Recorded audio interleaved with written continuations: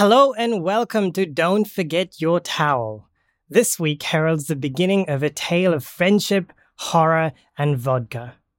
We are delighted to bring you a playthrough of Shiver, a setting-agnostic RPG that pays homage to the wonderful, pulpy, scary movies, TV shows, and stories such as The Thing by John Carpenter and The Fly by David Cronenberg. Not only that, but we are so very happy to be joined by the wonderful Charlie and Barney Menzies, the creators of this awesome RPG. Their Kickstarter for Shiver is currently live and they're already over 300% funded. It's amazing. We'll include the Kickstarter link in the episode description below. If pulpy movies is your kind of thing, or you want an RPG that focuses on roleplay, you should definitely check out their Kickstarter. Also, for those of you who caught the 24-hour Cares a Lot livestream that we participated in, thank you so much. It was a huge success for all of us, and we raised over $1,000 for Extra Life, an online grassroots movement working to save local kids through the power of play. And with that, dear listeners, let us begin. Get me out, there's something beneath the ice. Cold in the morning and cold at night, I shiver. At the sound of a gun, I shiver. At the sight of the sun, shivers up my spine when I hear secrets from you. Shivers up my spine when I see a mutant or two. I shiver. I shiver. Be it our strength, our wit, our craft. From Faerun to Arkham to Mars, we'll take the quest, make foes and friends. Bring your dice and your pals, and don't forget your towel. So today we're incredibly excited to be playing Shiver, a tabletop RPG with a system that brings stories that are reminiscent of good old pulp TV shows and scary movies to life. And what's more, we're joined by the RPG's creators, Barney and Charlie.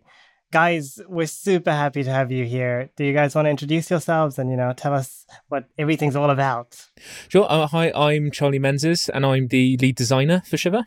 And I'm Barney Menzies. I'm the project sort of manager for Shiver and also the technical writer. And if you didn't guess, we are brothers, as we do get asked. What our relation? I saw comments asking like, "Are they a married couple?" And I was a little bit worried. So I thought it'll be good to clarify. We are brothers.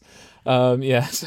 I was just thinking that actually. I was like, really? Oh, brothers are married. Yeah, it's a good game to play when you see people out. Brothers are married. There's some weird bits of England, but we're not from those bits. Yeah. Brothers and married. Ooh, oh, I see. Just to keep in mind. Okay. Yeah. To start off with, we took some time, all of us, to create some characters, and Charlie's going to be GMing for us. I think it's a good time to go around the table just introducing our characters. Yeah, unless you guys want to talk any more about the game or say anything in introduction. Yeah, so we could do a quick sort of overview of Shiver, can't we? So we designed Shiver as a way for people to bring their favourite like movies and pulp TV and sort of scary stories to life on the tabletop. As you can probably guess, if anyone's had a look at Shiver in more detail, we're a pretty big film and TV nerds, and we love like old horror movies and terrible B movies and things like that. And that's the kind of games that we wanted to bring to life with Shiver, that we were kind of trying to put together with other systems and just wanted to make something our own, to really get it to the table. Yeah, I've been a massive horror nut for such a long time, and one of the things I kind of realized when kind of thinking about tabletop gaming is that horror is such a broad church and can be set anywhere. And with Shiver, we wanted to develop a system that was setting agnostic, so you could play in medieval times as a bunch of peasants fighting a werewolf, or you could be, getting into a mech suit and punching an alien in kind of the far-flung future. So in terms of that, that's kind of what we wanted to achieve, to be able to develop a system that could allow people to tell any kind of story kind of within that genre. That's amazing. And actually, because I love, surprising people with random questions, what are our favorite, pulp horror movies? What are our favorite, oh my God, body horror kind of things? I can start off. I genuinely adore John Carpenter's The Thing, and I think I heard from Barney as well that it's one of the, big things from you guys as well. Well, it's definitely in my top 3. Yeah. How about you guys? What is the difference between pulp horror and other horror? Good question. It's a very good question, actually. Barney, Charlie, why don't you fill us in? Just so I understand the question. I think pulp generally lands in the more like adventurous, old style kind of literature format, and is generally not taking itself too seriously. Whilst I think obviously as you're kind of when you're thinking about horror, you have certain branches that are very serious or very gory or very dark and aren't necessarily, I would say, the most fun to play in terms of kind of just the grimness of them. But pulpiness is where we usually land in our play style anyway. Yeah, so like one of my favourite pulp movies is the Brendan Fraser Mummy, which is just a phenomenal, terrible pulp horror movie. Because it is a horror movie, but not in like a traditional scary sense.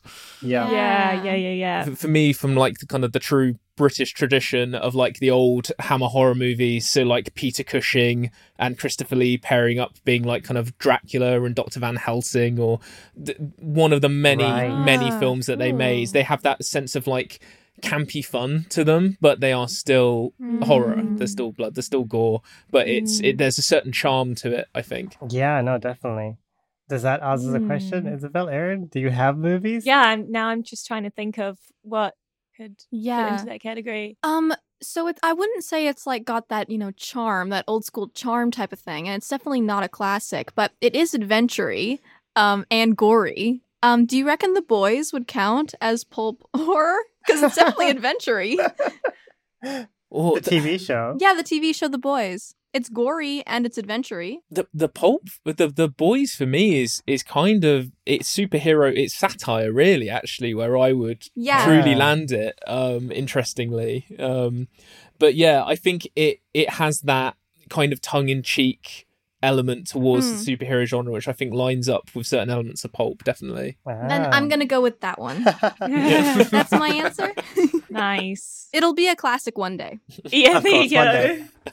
Well, I do really love like gothic horror, like classic like Dracula and Picture of Dorian Gray and all that stuff. Ooh. So would you guys say that kind of counts in the pulpy horror?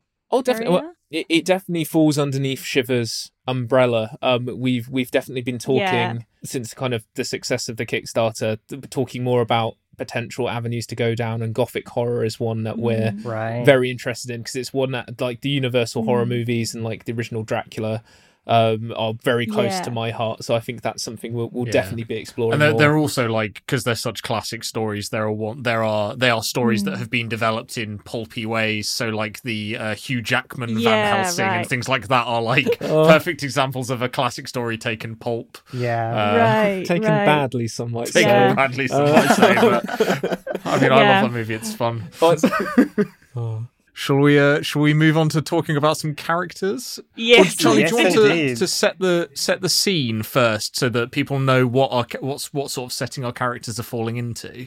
Yeah, so shall I jump in and give you guys a little introduction to the story and the context that I've kind of given to all of you beforehand, and then we'll hear what your characters are, and we'll get them placed in the story, and then kick off into the horror proper.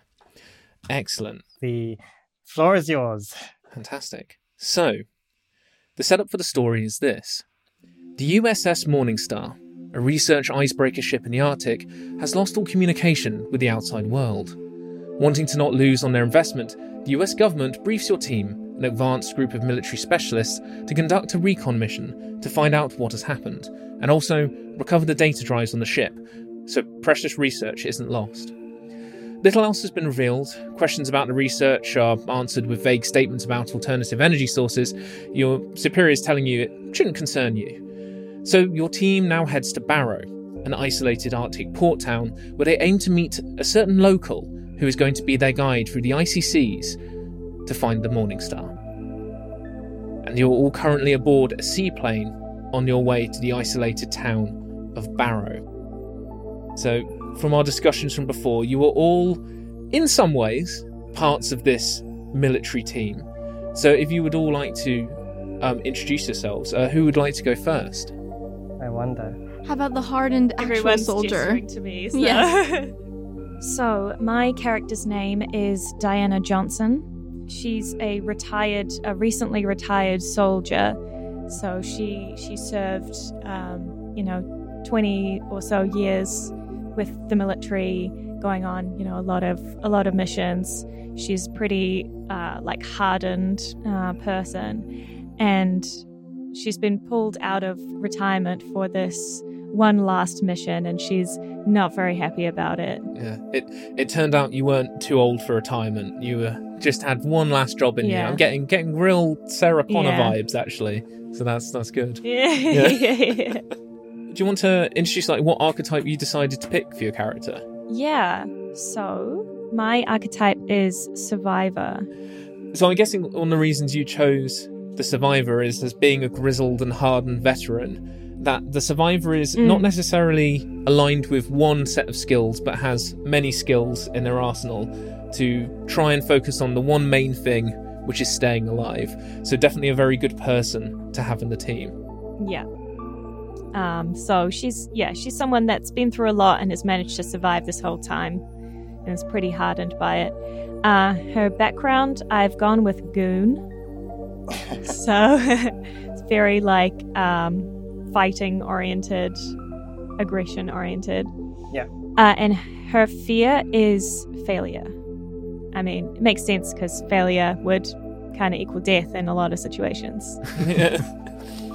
It's interesting. Doesn't specifically fear death, but just knows that failure will probably be the consequence of it. Yeah. She's probably going to be sitting apart from everyone else, just kind of by herself, and she's just sitting there, kind of don't have a good feeling about this. I don't really want to be here right now. It's quite amazing. In this rust bucket seaplane, you've managed to carve out a section of space for yourself, and you give off that aura to people of I should maybe, you really bring a whole new meaning to social distance as a character. Yeah, I've just got a 2-meter radius around me at all times. That's lovely. So, my character's name is Z7X56, Z for short. Gosh, is Elon Musk your father?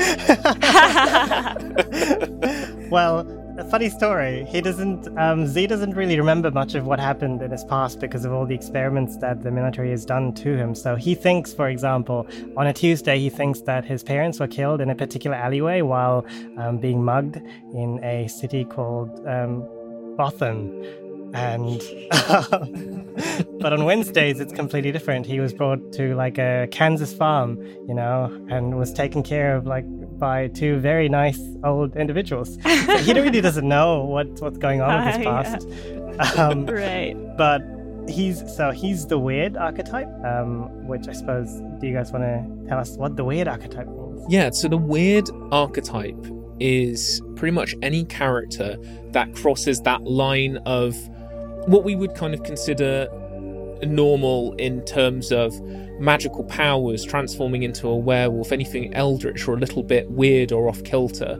That character is embodied by the weird and gets access to all kinds of terrifying powers, which also have an intrinsic link to the doom clock and making the situation potentially worse. So it's a very interesting balance between powerful chaos and potentially bringing doom down upon yourselves. Z's definitely going to be bringing some doom down on everyone. Great, thanks. So he's of the possessed background, and he has a intense fear of claustrophobia, because he's been spending most of his life in a small padded room, and so it kind of heralds back to his not so good times. He's currently kind of hiding in the corner of the plane. He's probably in a fetal position, just trying to make himself as small as possible, because I don't think anyone knows. Yeah, I was just going to ask, because he stowed away, didn't he? So do we know that he's there yet, or? I don't, I suppose I'll have to, direct this question to Charlie, but I don't think anyone knows yet, at least. No, I think from our previous discussion is a brief snippet, if you will, of what happened before. Is previously, at the experimental facility, you encountered another character who's on this plane, one who, with your psychic powers, you reached out to and took control of, and got you to carry, disguised in a bag, onto this plane where he was awaited for a mission. And I think we can introduce that character next, as it is our own resident scientist, Professor Julius Pontwhistle, if you would like to introduce yourself. And you have now forgotten, since being Jedi mind tricked by Z, you have now sat down and you're ready to do your mission, and the memory of it is gone. You just think you walked over to the plane and got on it. Well, yes, I'm not sure that it's actually... I wouldn't really consider it a mission, more of a research trip. My name is Professor Julius Pontwhistle, and I'm here as the scientific advisor on this trip. I've been sent by the US government to contract me to do various research for them in a scientific kind of vein. Yes, well, I'm here to advise on that particular aspect, and just to make sure that all of the data is recovered. And Julius Pontwhistle is the reason why we can't escape some of the British stereotypes that we have upon our culture. Thank you, Barney. But yes, fantastic. So Barney's playing a scholar, and the scholar is your intelligent archetype. So they're fascinated with knowledge or gathering clues or investigating, and also tend to skew towards working with machinery or medical equipment. So if you're bleeding profusely, Dr. Julius Pontwhistle is probably the guy you're going to need to go to. However, be wary, he might try and inject you with something that's a little bit experimental as well. So it's it's a 50-50 split of whether it's going to be positive. No need for slander, my boy. That's getting really Boris. It's very good. We're sort of like halfway between Boris and David Attenborough. Now see here. Here we have a Z. A failed experiment. Yes, but last but not least, Izzy, would you like to introduce your character? Hi, I'm Michaela. I just joined the army pretty recently. I didn't really know what else to do. The army seemed like a good choice. I'm not really sure how I got here. I just kind of got woken up and told to come to the plane. I'm not sure if they meant me or Michael Stone, because there's a Michael Stone here as well. I'm Michaela Stone. So any relation or no relation. He's a decent person. But I haven't really spoken to him. He seems nice, but he's a lot more senior than I am. So I wonder if this was meant to be him on this trip and not me. But I'm excited to be here. I'm happy to help where I can. The professor seems really cool and really nice, so I'm probably gonna sit by him and see if I can soak up some wisdom. I love it so much. Wow. Isabel, did you want to tell us your archetype? Oh, yes, I'm the fool. Yeah. So the fool in Shiva is an archetype that is quite strange in the sense that it ultimately revolves around how lucky you are as a character. So in Michaela Stone's example, in terms of how she's actually even ended up on this mission, is through a strange set of chances of the wrong bit of paperwork being signed, something being stamped by somebody else, and her being transferred between different departments and strangely failing upwards. She has now found herself on a plane on an extremely covert mission with about the same amount of experience as an intern. Yeah, and I'm only 18. Oh, that's concerning. Just thrilled to be here. Fantastic. And I think I should introduce the last member of your group, who is your team leader, a grizzled, level-headed man with a couple of scars going through one eyebrow. And this is Captain Russell. He's a gruff sort, generally pretty experienced from kind of what you've gathered. None of you have worked with him before, but some of you who have kind of worked within the agency know of him, and he has a very good reputation for success, as it were, and kind of bringing the target home. So he is also sat amongst you all as well, kind of checking over his gear. I think, before we kind of kick off proper, sorting out your gear is going to be a good idea, so we can do that now. And part of this is going to be through some character questions. Ooh. So, Diana, Yes. do you see yourself more as a long-range fighter, or are you more of a up-close and personal kind of gal? I definitely think Diana would be able to do both, but I think her preference would be for long range. For long range. Okay, so I think that means we will be giving you a rifle, and I'll drop that in the chat just now. I think as you are a rookie, Michaela, what we're going to do is we're going to give you a pistol, because that is the basic amount of training that you've had so far, is with a pistol. Ooh, yay. And what about the good doctor? What would the good doctor have? Well, I don't need anything other than my sparkling wits, my boy. So I will probably have a sort of pack of scientific tools, let's call them. So like a medical kit and maybe some sort of not like an iPad, but like some stuff to interface with technology. Okay, yeah. But like in terms of weaponry, zip diddly squat, I have no weapons. All he's got is his wits and his mitts, That's- is Oh, actually, no. I would like to have an umbrella. sure. I don't have an umbrella stat if we're in the game, but I'll make one up on the fly, That's because fine. I can tell you for free, it's not going to do much damage. Not with that attitude, it's not. Colin Firth can do a lot with an umbrella. Hey. That umbrella does have special things, though. It's not. Heavy machine gun. Who is the heavy machine gun? Charles? Is it me? The heavy machine gun I've given to Diana. Really? I get the heavy machine gun. No, I want a heavy machine gun. you can't have it. That has a special skill called Spray and Pray, which I'm sure you can have a lot of fun with. Spray and pray. I'd be good with a machine gun.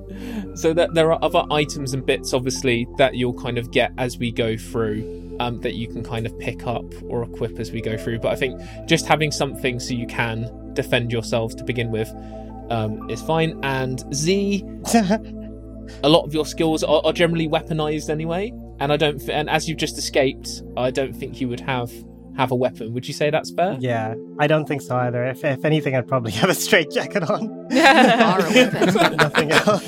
You've got the loose flaps of the straitjackets. You can bedazzle your enemies Yep. and wave it and disappear. I can use that. Yeah.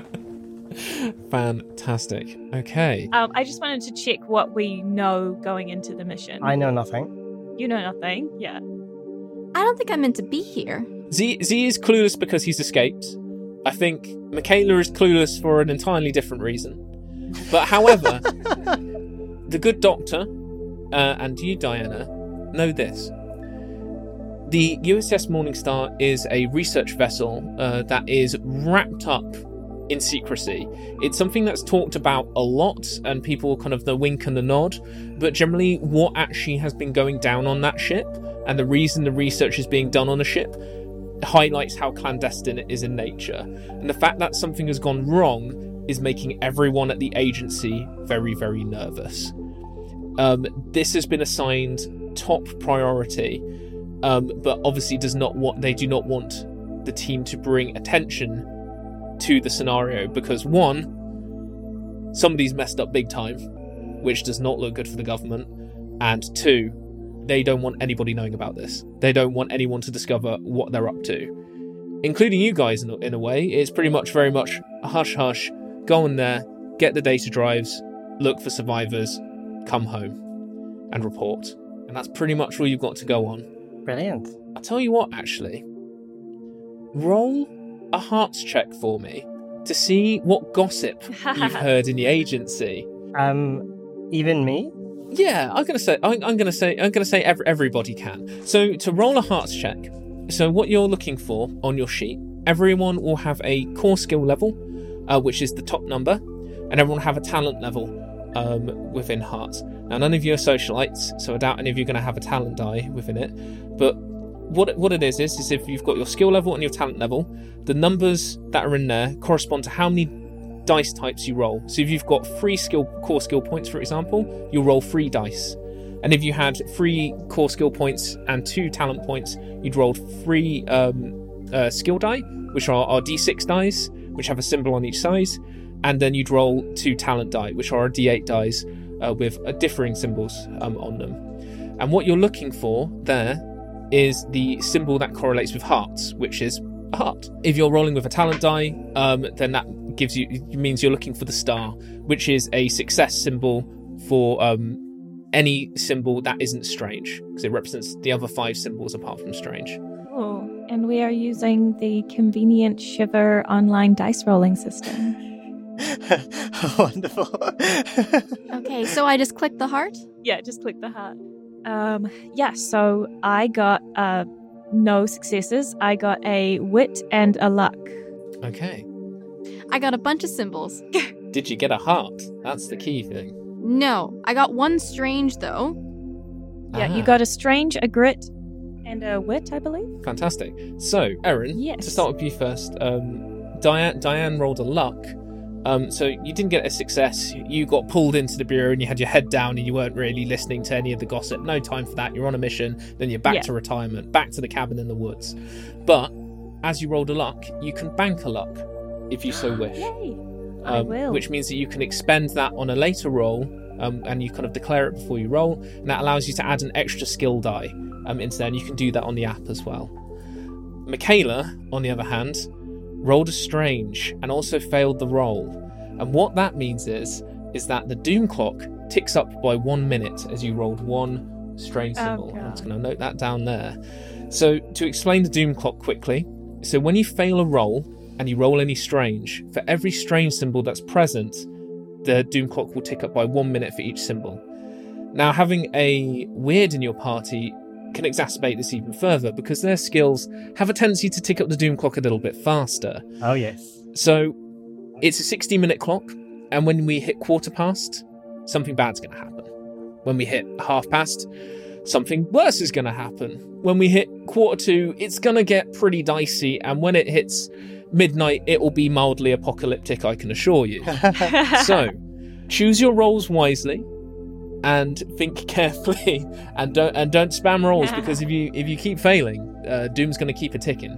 Righty. Cool. And Z, did you roll any hearts? I did. I got 1 success, 1 heart. Excellent. So you have a vague memory as you hear the people chatting on the seaplane amongst themselves about the mission and the clandestine nature of it. And you remember, as the scientists kind of forget that you're someone who's listening into them as your test subject, he's never going to get out of here, which you've proven them wrong on. You remember them wittering about this experiment, about the USS Morningstar, and saying that it was a bit of an extreme step to take after the failure of the USS Philadelphia. I see. Okay. The web of intrigue grows. And that's what you remember with 1 Yeah. heart. Alrighty. Did our doctor friend roll any hearts? I rolled my hearts check and I rolled a heart and 2 splats. So I have heard many things, but I am under my contract with the US government bound to secrecy and have not been disclosing any information about my work or work pertaining to the project because it's top secret, don't you know? Mum's the word. Of course, yeah. For some reason, the Bureau decided to hire the most British man ever. For science, nonetheless. They heard science. his accent and were like, he must be smart. The British quota. Yeah, Oh, the yeah. British- Sorry. We're the American military, is that right? Yeah, that's what I assumed. Spoiler alert, British accent does not equal intelligence, we can assure you. So, you are all on this seaplane, and you hear the seaplane's propellers begin to chug to a halt as you swoop down into the icy water below, and you pull up to a rickety wooden pier, and your team alights wrapped in your warm, thermal military garb. Up at the end of the pier, a decrepit sign barely reads, "Welcome to Barrow," and the rest of the sign's paint is worn away by wind or covered in snow or frost. Beyond the sign you see a cluster of worn wood-clad buildings, sitting semi-buried in the snow, entrenched in the ground, cowering from the icy wind. So I'm assuming that all the military personnel, including your captain, Captain Russell, will be alighting from the plane. However, Z, what would you like to do? I'll probably, it's quite cold, so I'm going to pop my head out of the bag that I'm in Yep. and look around the plane. Do I see anything that could make my situation a bit less cold? Yeah, you see an older style military garb, like a really big, long, fluffy parka with a huge, fluffy, ruffled neck. Yeah, I'm gonna get that. And is anyone else inside the plane at the moment, or has everybody left? So everyone's alighted onto the pier currently, Okay. and taking their equipment out, so you're by yourself. Yeah, I'm a bit jittery given the cold and just not knowing what's been going on, so I'd probably just try to escape the first chance I got, trying to leave the plane without knowing that everybody else is probably outside. Okay, cool. So are you donning this wintry parka and putting it on? Yes, indeed. Yeah, so you don your wintry parka, you pull up the hood, and are you going to try and make a break for it? Is that your decision? Yeah, just escape from the plane and run away in the first direction that I can see. So barefooted, you dash out of the plane onto the pier. Roll a wit check for me. Are you wearing a straitjacket? Because you mentioned before that you were. I am wearing a straitjacket underneath the, I suppose, parka now. Okay, so you managed Can to you move your eyes? Oh, it's get not- the parka on with it's- the. I'm wearing it, but it's not like tightened around me because I escaped. So you're just wearing it as like Oh. a It's But it's fashion not actually. choice. it's not. No. Just a really it's a fashion long choice. sleeve Got it. t-shirt. I see. Yes. A wit check, did you say? Yes. That is 1 success and 2 smarts. Okay, you dive out of the seaplane, and you only just keep your footing on the icy surface. However, by keeping your footing, you do make some noise and gain the attention of the group at the head of the pier. So everybody else in the group, you turn around and you see a small figure at the end of the pier, wearing a parka with exposed legs and bare feet, and the length of a straitjacket coming out of the sleeves of this very large, oversized coat. It's a bit Obi-Wan and the Sand Raiders. Did we miss somebody on the head count? Hold on. 1, 2, 3, 4. Who? I hey, immediately Doc. get my gun out, like, hands up! I immediately raise my hands up and I think I lose my footing as well and fall down. Oh, yes, hands up. And I also point my pistol out. I'm just taking it. Wait. Diana's lead. Don't shoot. It's just Who are you? What are you doing here? I point at the professor and say, Doc, you can help me. I'm with him. I'm with the doctor. You know this guy? So, when I lost my memory about loading Z onto the plane, have I also lost my memory of him from the experiments, or have I? I'll tell you what. I'm gonna roll a check and see if I remember anything. Nice. So I fail and I get a strange. So tick that clock up. So I'm going to say that the professor doesn't remember you at all. You've completely wiped his memory of you. So it's like, my boy, I seem to fail to remember your face. Could you remind me of your name? Oh, barnacles. It's me, Doc. Z7X56. You know, good old Z. Yeah, Doc. Good Yeah? old Z. Good old Z. Now let me think. Z. No, I'm afraid I'm still not remembering anything. Where do I know you from? You poked and prodded in my insides just last Tuesday. You know, on the Thursday you poked and prodded on somebody else's insides. But I mean, we're friends. You know, you've seen inside me. I long to see inside you. Do you mean to see that you're from the laboratory? You're one of the subjects? That's right. The lab, that's what they used to call it. How the devil did you get on the plane? Funny story. I think once upon a time there were two. I mean, you brought me here and then you Jesus. fell asleep. I look to Captain Russell and I say, "You want me to shoot him?" Don't shoot me. I don't think that's going to be entirely necessary. And with a raised eyebrow, he strides over to you and crouches down to your prostrate form on the icy pier. He goes, "Listen, son, I'm going to be upfront with you here. We don't have time to fly you back. I don't have any way to secure you and make sure that you don't run away. So the best option is going to be coming with us. And also," he looks at your feet that are already turning very blue. "If you come along with me, I'll make sure you get a good pair of shoes and a hot meal. How's that sound?" That's all I've ever wanted to hear all my life, sir. "Well, looks like you're part of the team." And he holds out a hand to help you up slash Predator style handshake. Yeah, without a moment's doubt, I take it. I lower my gun. Great. He helps you up and then steps briefly back onto the seaplane and rummages around and gets out two large kind of fluffy, kind of heavy duty snow boots for you to slip on, and says, "Put these on for now so your feet don't stick to the ice, and we'll see if we can acquire some leggings for you in town." Boy, this is the best thing that my feet have felt in a long time.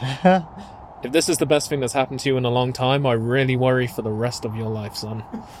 And kind of claps you on the back. I think Z's like kind of malnourished enough. When the captain pats me on the back, he just kind of just lurches forward. How about you go walk with the good doctor up there and see if you can jog his memory even further?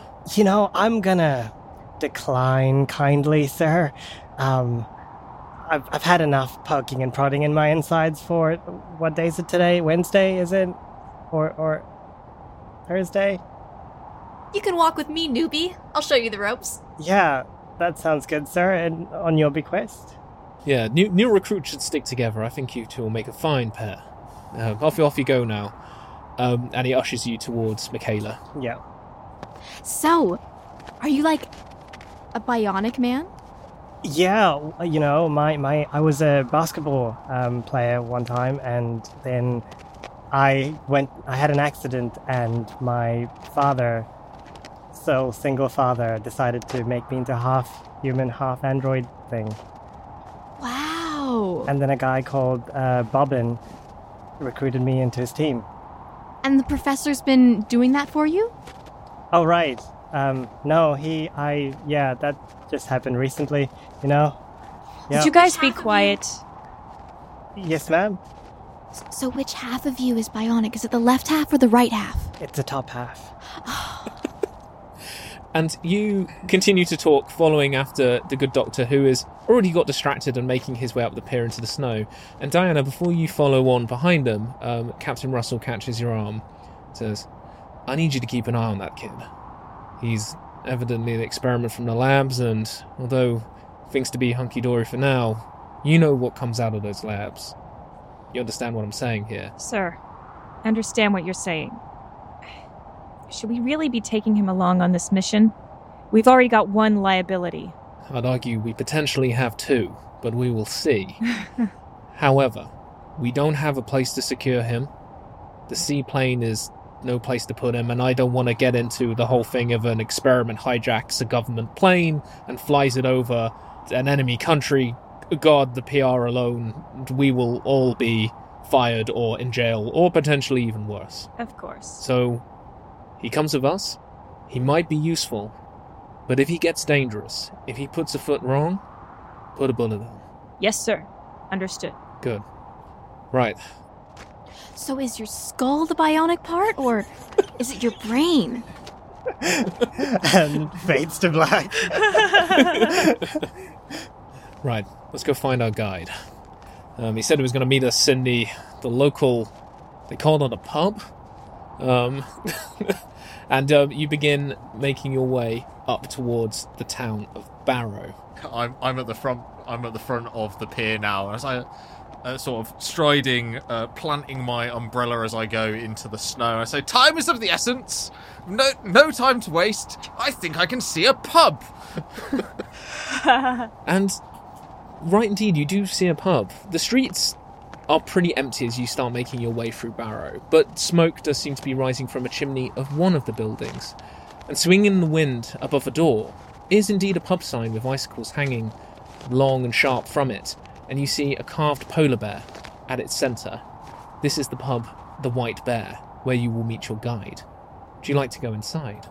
Yeah, so I'm quite far ahead as the professor, and I'm just going to sort of already cold from being outside of the seaplane, which I can't imagine was very warm anyway.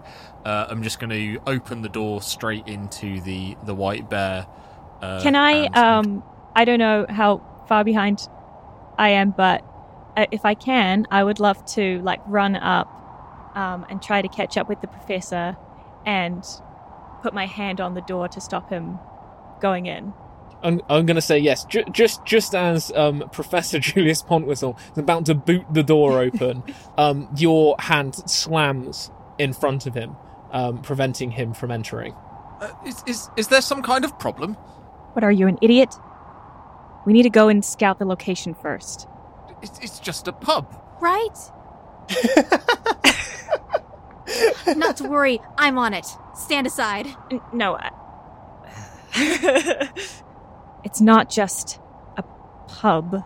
This is an extremely dangerous mission. Do you know what we've gotten ourselves into? Well, yes, science and research and all that, but I mean, this is a military expedition after all, sir, and please do take the lead. And I'll step aside, and I won't try and open the door again, and I'll wait for. Thank you. Everyone, wait here, and I'll just edge the door open with my gun up and go in. I'm gonna follow right afterwards, not even a moment's notice, just right afterwards. Yep, and I will too. I'm following Z's lead here. Captain Russell follows you in as well, Diana, and as you peer around the door and poke in with a gun, you find the typical quiet murmuring of ragtag groups of locals murmuring and talking over pints, a warm fire glowing, and a large burly bartender with a big thick white bushy beard and mane of white hair polishing a glass. But in the typical local style of pubs, when somebody enters a pub with a gun raised, the pub goes very quiet. And everybody looks at you. I'm gonna shout out, "Yo, barkeep, could I get as much vodka as you can? He's gonna pay." And I point at the professor. He's British. He's got all the money you need. Roll a hearts check for me, Z. Oh boy.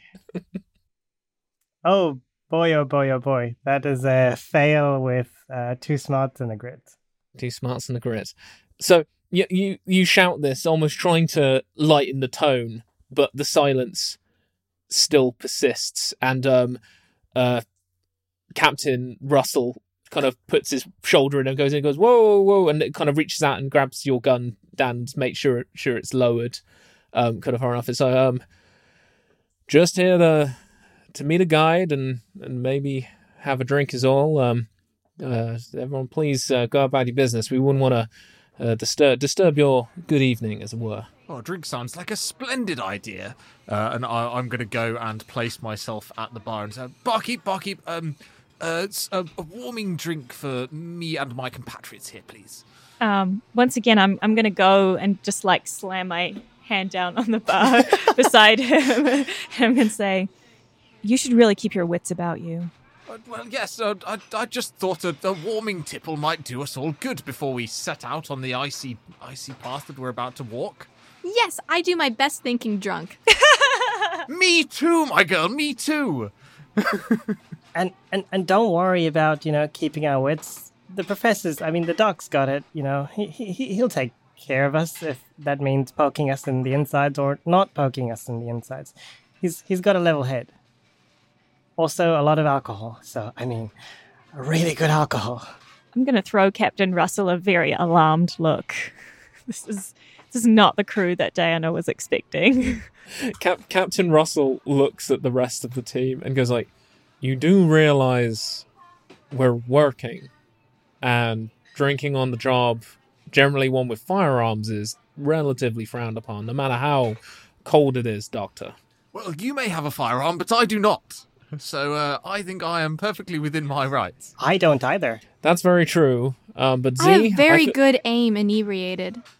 Z and Michaela, I'm unsure if you are actually even of legal age to purchase a drink within this bar, so I feel like that rules you out entirely. And Doctor... Professor, actually. Professor, whatever your damn title is, let me remind you that you're also the medical officer on this mission. If you're going to put a damn syringe in my arm, you better not be having the wobbles from having too much of a tipple, you hear me? Oh, very well. Barkeep, a cup of tea, please. And would you hurry up and find our guide, Captain? I'm going to lean over to Z and say, are we still in America? I don't think so.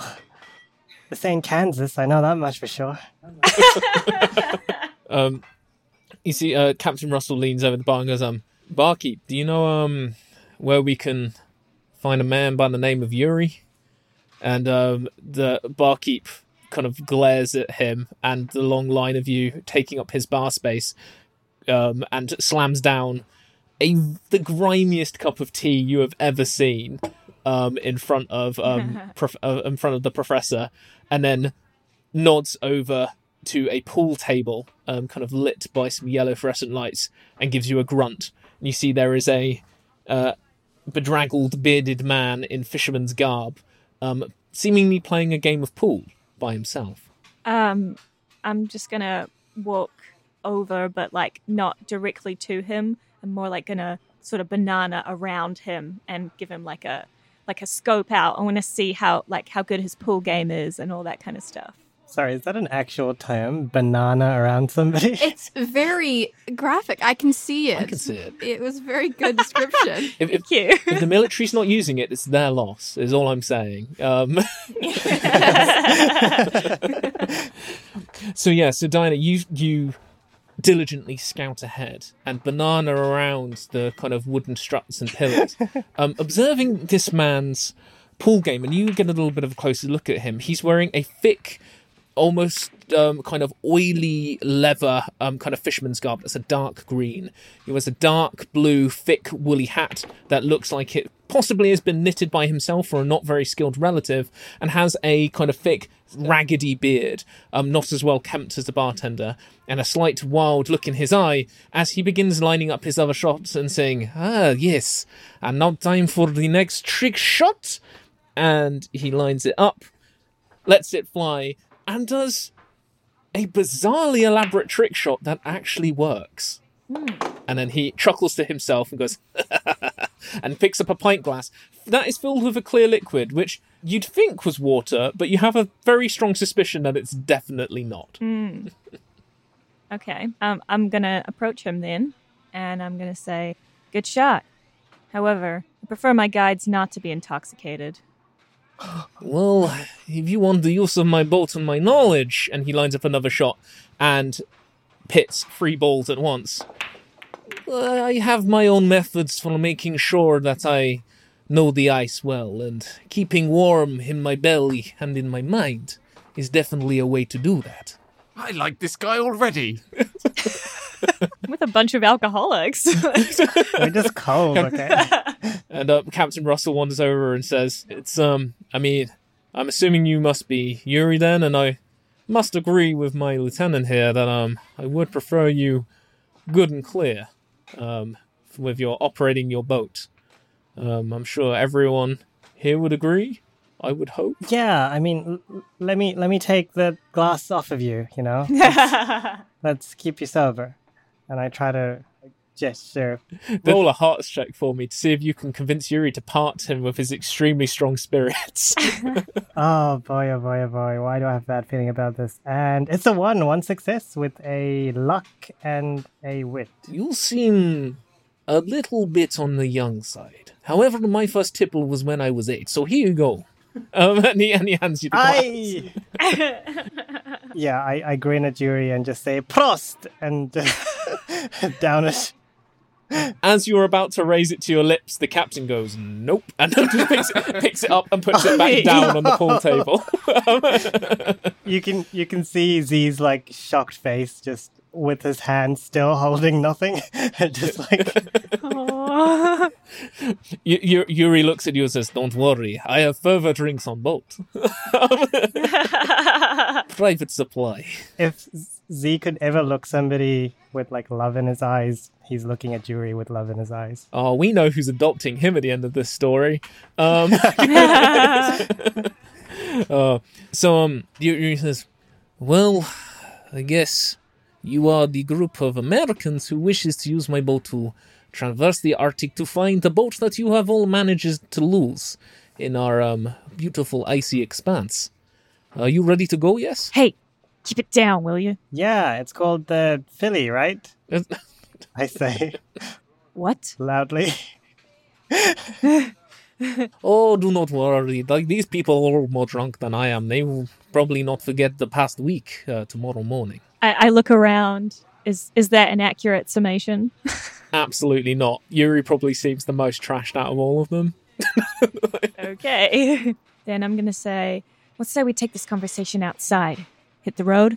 Yeah, that's what I want to do. Step out into the cold. Let's do it. I'm actually in favor of staying in here, guys. But sure, let's go outside. Don't give me alcohol. Let's go outside. Just be grateful you're even here. Yes, ma'am. Outside is cold, there is no fire, there is no booze, but of course, if you have privacy you would want, then by all means, let us head out into the tundra. And as he says that, you hear a ear-piercing scream from outside the pub. Oh, God. Would you like to all roll a wit check yes, for me? the local fauna. Lovely. Hey, I have a question. How do the talent rolls work? Like, if you have a talent in a certain area, do you add it to your normal roll, or is that a separate thing? So if you have an ability that adds like +1 talent die, then you'd add that on top of your base stats that you already have. So if you've got like 5 and 1 is a typical array, if it's a skill that you're really good at for wit, for example, then if you then had a skill that says +1 talent die, you'd then roll an extra talent die on top of that, so you'd roll 2. Okay. Gotcha. I got a heart and 2 grits and no successes. I got the exact same roll. I have 1 success. Lucky, because I got 3 strange and 1 smarts. I also have a success. So you're very lucky you managed to get a success, so you pass your check and you do not incur the wrath of the Doom Clock. However, you hear a very large growling and ruckling from outside that you recognise to probably be coming from a bear, and knowing the area, it's probably a polar bear. What? Polar bears don't eat humans, right? Not unless they're provoked. Does it sound like a human scream or like a animalistic scream? It's a human scream. Oh, okay. I think we should probably stay in here. So anyone who passed the wit check could hear the bear, right? Yeah, hit a bear. Okay. So, a bear, a polar bear. I've always wanted to see a polar bear in the wild. We should maybe go and maybe just have a quick peek. Captain Russell kind of cocks his shotgun and says, maybe we should try and be of some assistance here. See if we can scare it off. Oh, yeah, that's what I was thinking. With all due respect, sir, are you sure that's wise? We have our priorities here. It's very true, but at the moment our priorities lie outside this pub, and outside this pub a polar bear stands in our way. We could wait it out. I'm sure I can scare it off with my waving, and I start like waving my hands, and the straitjacket things just go all over the place. I don't think you could, son, because that's just damn adorable. Oh my goodness. Wow, okay. It's getting hot in here. I ship it. Diana, I don't know if this sits well with you, but I'm not about to sit here in a pub having a quiet pint, listening to a man be torn apart by a 3-ton bear. I do have earplugs.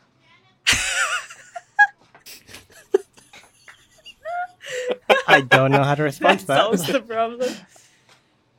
Yeah, Diana just ignores that comment and kind of like sighs, like she doesn't really want to risk her life out there, but yes, sir. I understand. Let's move out. Ozimush! And Yuri reaches underneath the pool table and pulls out an archaic-looking harpoon gun and heads over to the door. Do not worry, bear problem is surprisingly common. And kicks open the door. I think Z follows Yuri, like, starry-eyed. I'm also going to follow with my pistol out in front of me. I'm going to follow with my machine gun out. And Captain Russell takes up the rear, looks up to the back of the pub and the kind of terrified-looking patrons and be thank you for your hospitality, and shuts the door. Hold on a minute, wait for me. I just need to finish my tea. The professor's still inside. I take one sip of my tea that tastes like dirt, spit it out on the bar. Earl Grey, and then walk out the front. Genius. Cool. So you all head outside, and in the courtyard outside the White Bear, you find a white bear. But it is much bigger than the one on the side. It is absolutely huge, and it's currently tossing a screaming man around like a rag doll. The bear also appears to have been previously injured, and there is some blood on its fur, and it appears to be quite enraged. So, what I'm going to say is we're going to jump into combat, but because the bear is distracted, currently mauling somebody else, you guys are going to get the drop on it. So the way that combat works in Shiver is that we don't roll or anything for combat initiative or anything like that. Combat is broken into 3 states. You're either first, you're middle, or you're last. And that is all defined by the story context and kind of what's happening. So in this, the bear's distracted, you've kicked open the door, and you're kind of heading outside to kind of light it up with your kind of guns and things.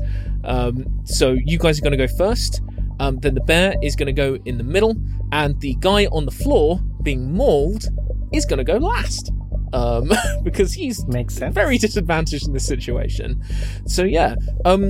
So within that, you guys get to decide your own order within the kind of grouping of first. So who would like to go first? What would you like to do? What is Yuri doing? Yuri is currently winching back his ancient harpoon gun, loading a very savage-looking bolt into it and getting it ready to fire. And just going like, even by our standards, this is quite a big bear.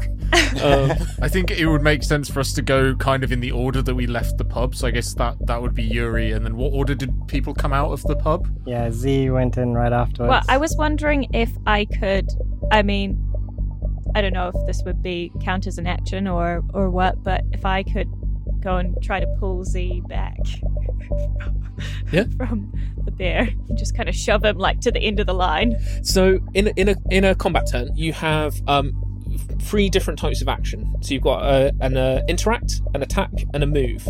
So if you want to grab Z and kind of move him and shove him back to kind of defend him and kind of get him out of the way of your big heavy machine gun, that would be an interact because you're not dealing any damage. And then if you want to attack with your gun, that's going to be an attack. And if you want to make a movement or kind of move around and try and flank the bear, in a banana kind of action. In a banana kind of action, then that is going to be that will be a move. So yeah, so if you'd like to do that, can I do that, or does he have an action before that? So I'm going to say we can let you go first, as I think Diane is definitely showing that she has got the sharpest initiative of the bunch and is definitely the least intoxicated. So roll a grit check for me to grab Z by the scruff of the neck, lift him up and place him behind you, and it's not going to be too difficult, so don't worry. Oh, well, that's 0. I got 2 luck, 1 smarts and 1 heart. So when you roll 2 luck on a roll, you can smash the 2 together, and you can do one of 2 things with them. You can either minus a minute from the doom clock, or you can turn it into a single success for what you're trying to roll on. Okay. I'll just turn it into a success. Doom. So your luck smashes together and forms a grit, and you pick Z up by the back of the neck like a disobedient kitten and put him behind you, clearing your line of fire at the polar bear. What would you like to do next? Beautiful. Do I have a clear shot of the polar bear? Yes, you've now cleared a path. Beautiful. I'm just going to start firing. I'll fire a few rounds off. Okay, yeah. So if you want to roll your attack, so on your weapon, your heavy machine gun, it will have a core skill that's associated with it. So when you make an attack with a weapon, you're rolling that pool, and every creature, every monster, every enemy has a challenge rating, and that just determines how many symbols you need to get in order to hit it with your gun. Right. So my skill for the heavy machine gun is grit.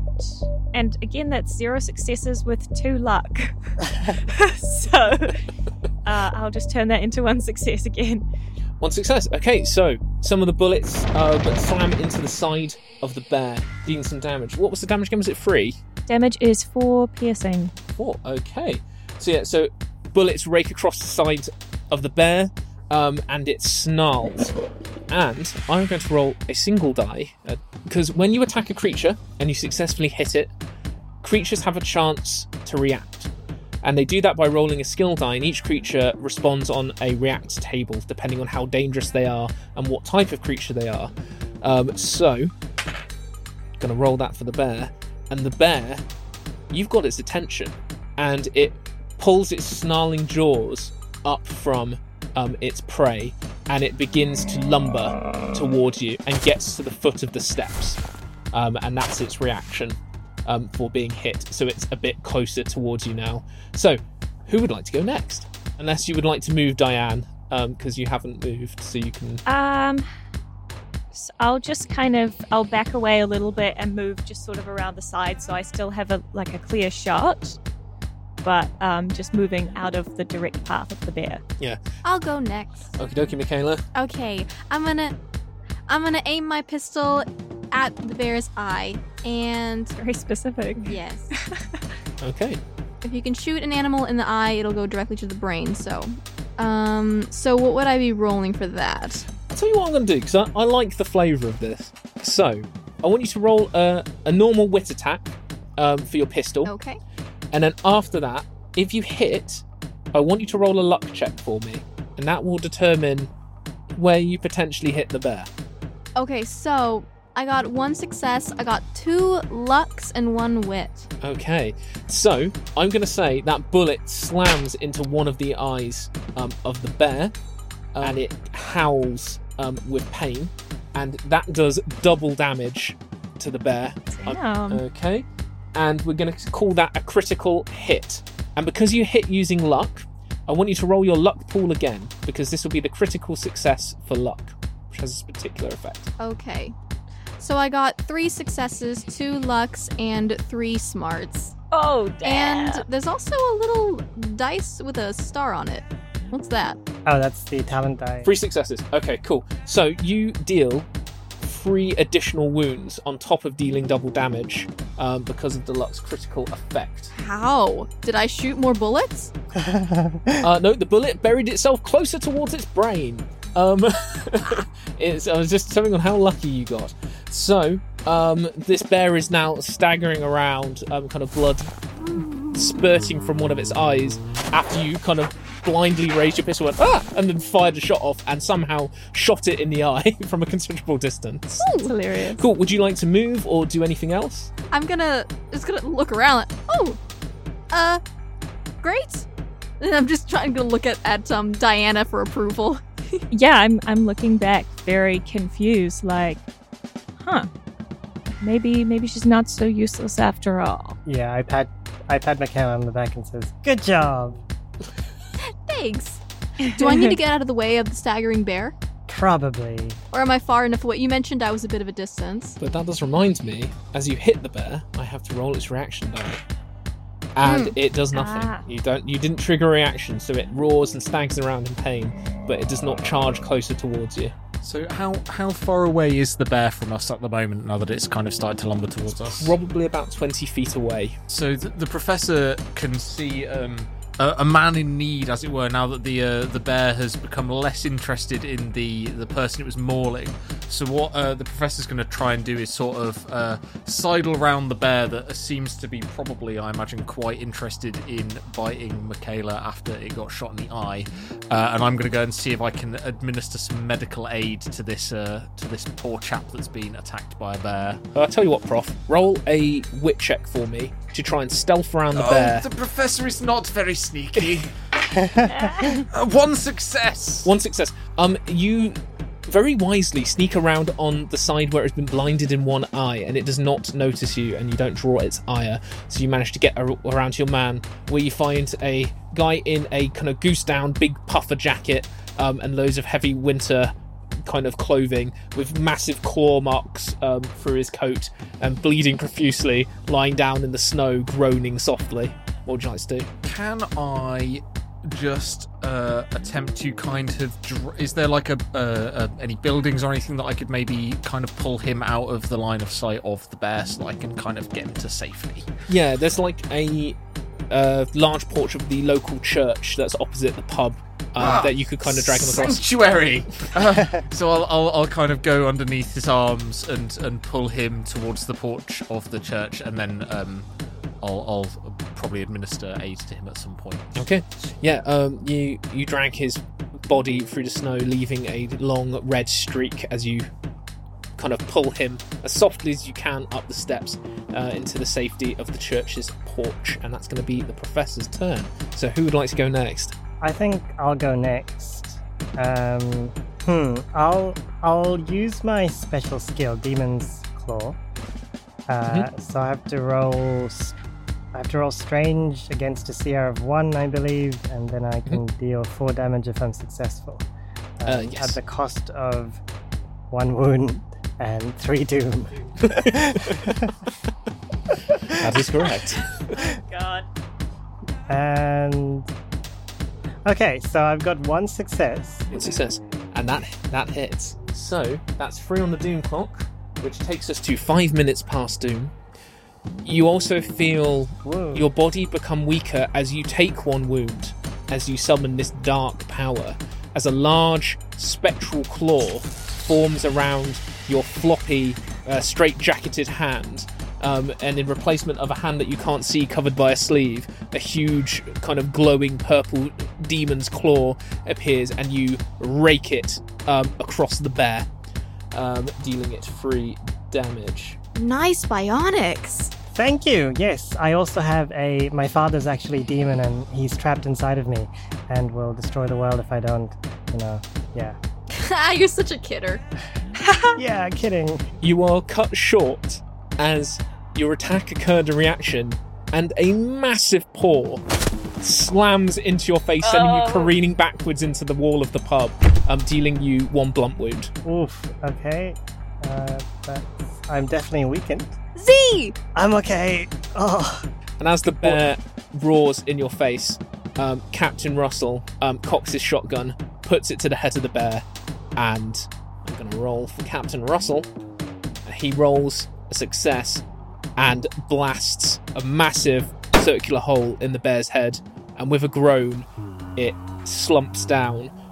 Its head, with its eyes, one eye rolling back into its head, falls in between your legs, Z, blood pouring out of its mouth and pooling in front of you. And you have defeated the polar bear.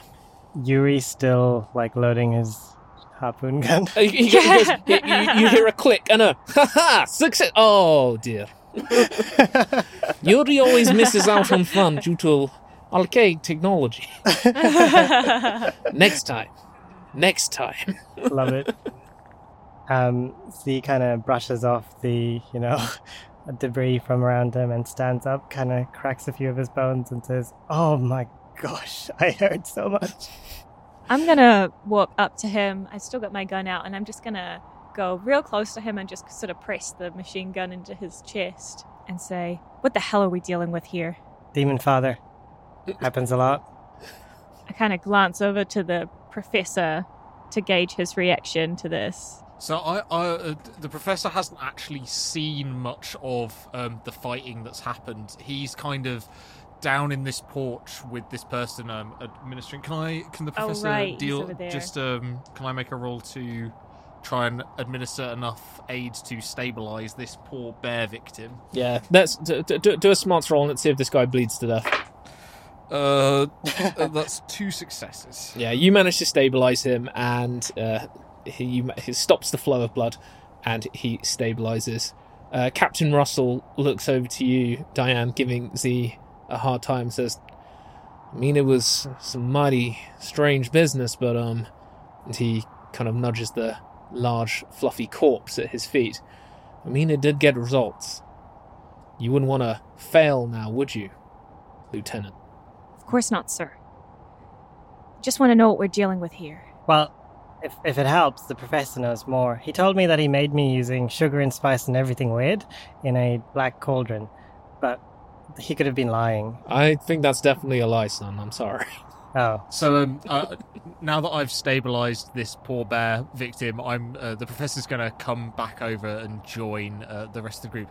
Oh, well, that was rather close call. Make a jolly fine rug, though. What did I miss? Professor, maybe you could enlighten us as to this person's abilities. Yeah, Professor, apparently I wasn't made with sugar and spice and everything weird. I think it's nice. You're thinking of nice. Sugar and nice and everything weird. I don't think that works. You're right. I don't know what I was thinking. So, well, I still don't remember Z from the lab, but if maybe he was a subject under another one of my colleagues. But we were doing experiments to enhance certain strengths and abilities in people, and by the looks of it, he's a very big, strong man, boy. And I mean, what's just happened? This bear appears to be very dead, but I have to say I missed most of. He claims to be possessed by a demon father. Oh, demons. Is that possible? Yes, well, possibly with some kind of a spiritual amplification, I could imagine that some powers might manifest themselves in our boy Z here. Z flexes. There's not much muscle there. Yeah. Can we see anything through the coat? Nope. Down. Just really just holding up his arms. Yeah. I'll lower my gun and back away, and just say, as long as you can keep it under control. Yes, ma'am. Z, are you psychic? Not today. That's usually on Saturdays. What day is it today? Yuri is crouched down by the bear, examining its side, and he kind of looks up all and goes, "You're all a very interesting group of Americans, very different from the others I have seen and the ones on television. You are not like the bunch in Happy Days." Thank you. Well, he's not actually American, so. Nor am I, apparently. And I look at everybody. Are you undocumented? I'm not sure. Think I came from space? Hey, Yuri does not judge and he definitely does not ask questions, which is probably why you hired me. But, this bear, it's strange. It has odd injuries on side. I mean... Odd injuries? For a bear this big to come into town is very, very bizarre. I'll go and have a look at the injuries that he's mentioning. Yeah, you crouch down by the side and you kind of sweep the fur to one side. You see there seem to be large gashes along its side, like something's clawed it. Something bigger than a bear. Something's clawed it down its side. Something that would, in theory, be much bigger than the bear itself. I ain't the smartest tool in the shed, but we had quite a hard time defeating this thing, and it's got claw marks. That's what you call a hard on it. time? Well, I was thrown away. That's what I would call a hard time, yeah. Can the professor take a look at the wounds and see if he can identify where they might have come from? Absolutely. Go for it. I get 2 successes. Okay. So, examining the wounds on the side of the polar bear, from your knowledge of biology and creatures that exist on this planet, the only thing you could surmise is that something that was long extinct would be the only thing that exists on this planet that could inflict damage of that size or scale. It's either from this planet and doesn't exist anymore, or it's from somewhere else. Well, these are some rather peculiar-looking wounds. I quite frankly can't even work out what they're from. But whatever it was must be jolly large to have done such damage to such a big bear. Well, it's not here, so we don't need to worry about that now. Yeah, that's very true. This one has right thinking. We kill bear, thing that attack bear is not here. If it is coming here, we leave. I suggest we go to dock and get on boat and continue on merry way. I agree. Boat is warm. Yes, Yuri? Is the boat warm? Relatively. I'll take it. I look to the captain, but the question is, where is the thing that did this? Well, hopefully not on the boat, so let's go. The captain gives you a smile, Michaela, as you walk away, and he looks towards you, Diana, after Michaela's out of earshot, and says, I have a concern that we're, probably about to find out. So do I. Yeah.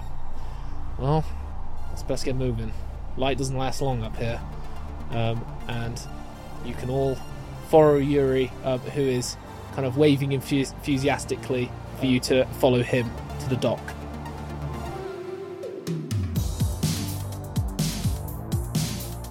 What secrets lie in wait for our heroes on the Morning Star? If Yuri doesn't drown them on the way, that is. What creatures might lurk? What darkness might encroach? Find out on the next episode of Don't Forget Your Towel.